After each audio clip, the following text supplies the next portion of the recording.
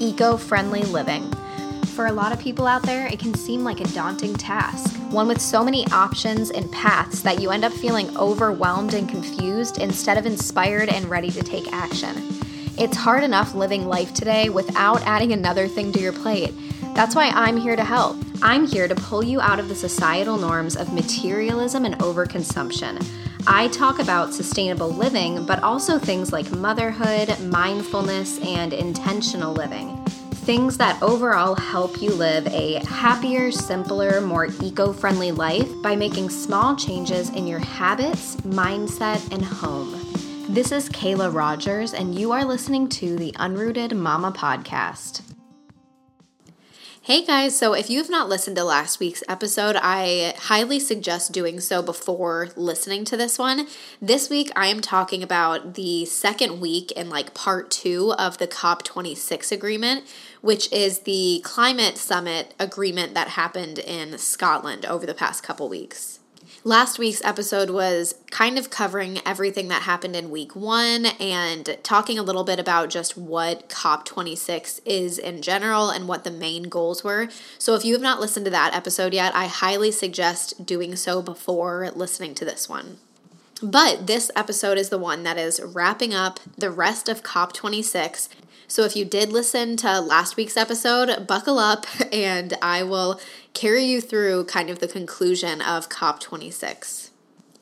So in the last episode, I kind of just covered everything that was agreed on in the first week and what the main goals were and kind of talking about how much was going to ride on week 2 since not a lot of concrete commitments were made during week 1. And first, I will pretty much just come out and say that most people out there are very disappointed with the overall result and outcome of COP26.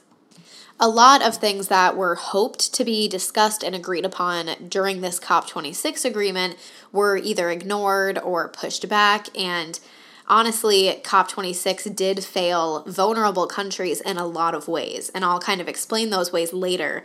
But yeah, the people that are the most impacted by climate change that were there and really hoping to get positive answers and, get some hope by the world leaders were really just completely let down by what happened at COP26. So first, I will say that previous commitments had everybody on track for there to be 2.7 degrees Celsius of warming by the year 2100. And after the commitments made in Glasgow, we are down to 2.4 degrees Celsius. So we are on track for there to be a little bit less warming than there were before the climate summit, but this is a long way from the overall target, which was 1.5 degrees Celsius. And I think everybody went in knowing that 1.5 was the goal and the target. So, for it to go down 0.3 degrees Celsius, it's something, it's a step in the right direction, but it's still a long way away from the main goal of 1.5. So it did address coal, and there was an agreement made upon coal, which is one of the main fossil fuels, which is awesome, in which the final text agreed to phase down of coal. So this is a little bit disappointing just because, we are not trying to phase down on coal. We need to be phasing out of coal. But, that wording was too strong for the leaders that were there. So this year, the agreement was to phase down on coal. And another disappointment about this is that only 40 countries agreed to get rid of coal altogether. And honestly, the main contributors to fossil fuels did not agree to phase down from coal. So it's a little bit disappointing that more countries didn't commit to a quicker phase out, but it still is a step in the right direction. Another thing that came from week 2, which is another step in the right direction, is that there are going to be stricter and more regular updates to countries' emission plans. So nothing about, fossil fuel emissions was agreed upon during this COP26 agreement, unfortunately. But countries are going to have to come back next year to the climate summit with concrete plans on how they are going to reduce their emissions by 2030 to make sure that it's in line with a 1.5 degrees warming scenario.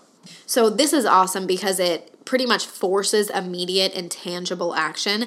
The countries can't just push this off. They have to go back to their countries and their leaders and figure out how they can reduce their fossil fuel emissions to lower the warming down to 1.5 degrees. So this, again, it's a really good step in the right direction, but I guess we have to wait till next year to see if it's going to be enough or not.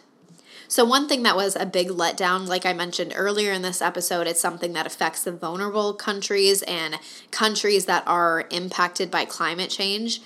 And that was that the climate finance commitments did not meet expectations. That was one of the main goals from the climate summit this year, was that they would come to some agreement where richer countries would give money and funding to poorer countries to help them mitigate against climate change, because those vulnerable countries are the ones that see the most impacts from climate change. There are hundreds of thousands of people already being displaced that are in those vulnerable countries, and they don't have the funding to help their citizens and to, just help protect everybody from these horrible impacts of climate change. So poorer countries were supposed to get funding from richer countries that will help them, and they were extremely let down.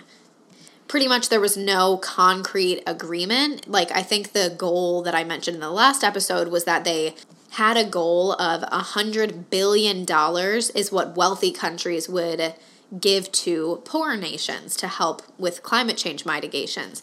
And unfortunately, this did not happen. There was no concrete agreement, and the amount that they mentioned won't be enough to provide all of the adaptation measures needed for each of the countries. So again, that was just a huge letdown for a ton of people. Another thing that kind of goes along with this is that they were hoping to put in place a plan for loss and damage that's associated with the negative impacts of climate change. And, obviously this is something that would also have helped vulnerable nations that have already been greatly impacted by climate change, and this agreement and talk was pushed off until next year. Another thing that was talked about was the ratchet mechanism, and this is something that they agreed upon in the Paris Climate Agreement, pretty much stating that every country was required to review their NDCs every 5 years. And if you're not aware what an NDC is, it's pretty much a nationally determined contribution toward the global response to climate change. They are the individual countries' self-defined goals for climate change mitigation. And initially in the Paris Climate Agreement, it was agreed upon that these would be revisited every 5 years. But the Glasgow Pact has actually increased this to updating and revising it by next year. Now, it hasn't been agreed upon that this is going to be a yearly thing versus a 5-year thing, but it is still a step in the right direction that they are going to revisit the NDCs next year. So that is something at least.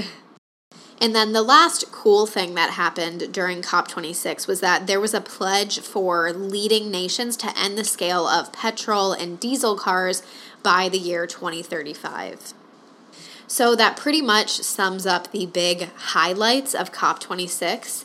And again, a lot of people are extremely disappointed and call this year's climate summit a failure, because honestly, there were just a lot of goals that everybody collectively had that were never agreed upon or met, or, things like the coal phase down, it's not the level or the scale that the world needs in order to prevent any further than 1.5 degrees Celsius of warming.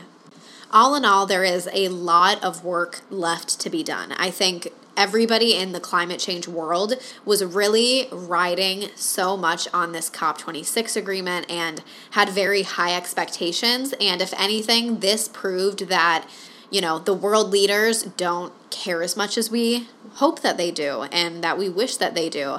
And it sucks because I feel like, especially the Paris Climate Agreement, it got so much traction and there was so much hope that came from it, and people were really expecting the same thing to happen with the Glasgow Climate Agreement, and it just, it left a lot to be desired. All in all, though, baby steps are still steps in the right direction. That's what this podcast is all about, taking small action that will lead to a more sustainable future. And so hopefully that's what this COP26 was as well. At least that's what I'm trying to think. I'm trying not to be too pessimistic. I think that a lot will ride on what happens next year, especially with countries having to come back and give their plans on how they'll reduce emissions by 2030. But if this year's COP26 agreement taught us anything, it's that we cannot wait around for the world leaders to, hopefully have a meeting and come to agreements that will save the world, because COP26 kind of just showed us that we do need to start getting more serious about this. And if the world leaders are not going to be serious about it on the huge scale that is the Global Climate Summit, that means that us as individuals need to start speaking up and making a lot of noise and kind of just look in the mirror and figure out how we can be more sustainable on an individual basis and how we can try to, make the world better in terms of treating the earth better. So I know, at least for me personally, this was kind of a wake-up call that the world leaders are not going to come together and save everything for us, and it kind of just reiterated how important individual action is to me. So all in all, I don't think that COP26 was a failure. I don't think that it completely missed the mark. It was at least steps in the right direction, and hopefully countries will take it more seriously moving forward and will actually go back and do some reflecting themselves and figure out how they can make their countries more sustainable. And on top of that, I really hope that the richer nations actually give the funding that was promised to poorer nations. That way they can start working towards their adaptation measures and mitigation efforts in terms of climate change. So hopefully this learning about the COP26 agreement did not add to your eco-anxiety or, eco-doomism. Just know that, we are taking little steps towards a better future and a more sustainable future. And really, all in all, that's all that we can hope for. If anyone that's listening wants to read the final text from COP26 or read the lengthy list of everything that was talked about and agreed upon, everything in there I pretty much summed up in this episode and the last episode. But in the show notes, I will add a couple links for you guys for anybody that wants to go do more reading and research about the topic. So yeah, I hope that this gave you some insight and kind of summed up week 2 of the climate agreement for you guys. Thank you so much for tuning into another episode of the Unrooted Mama podcast, and until next time.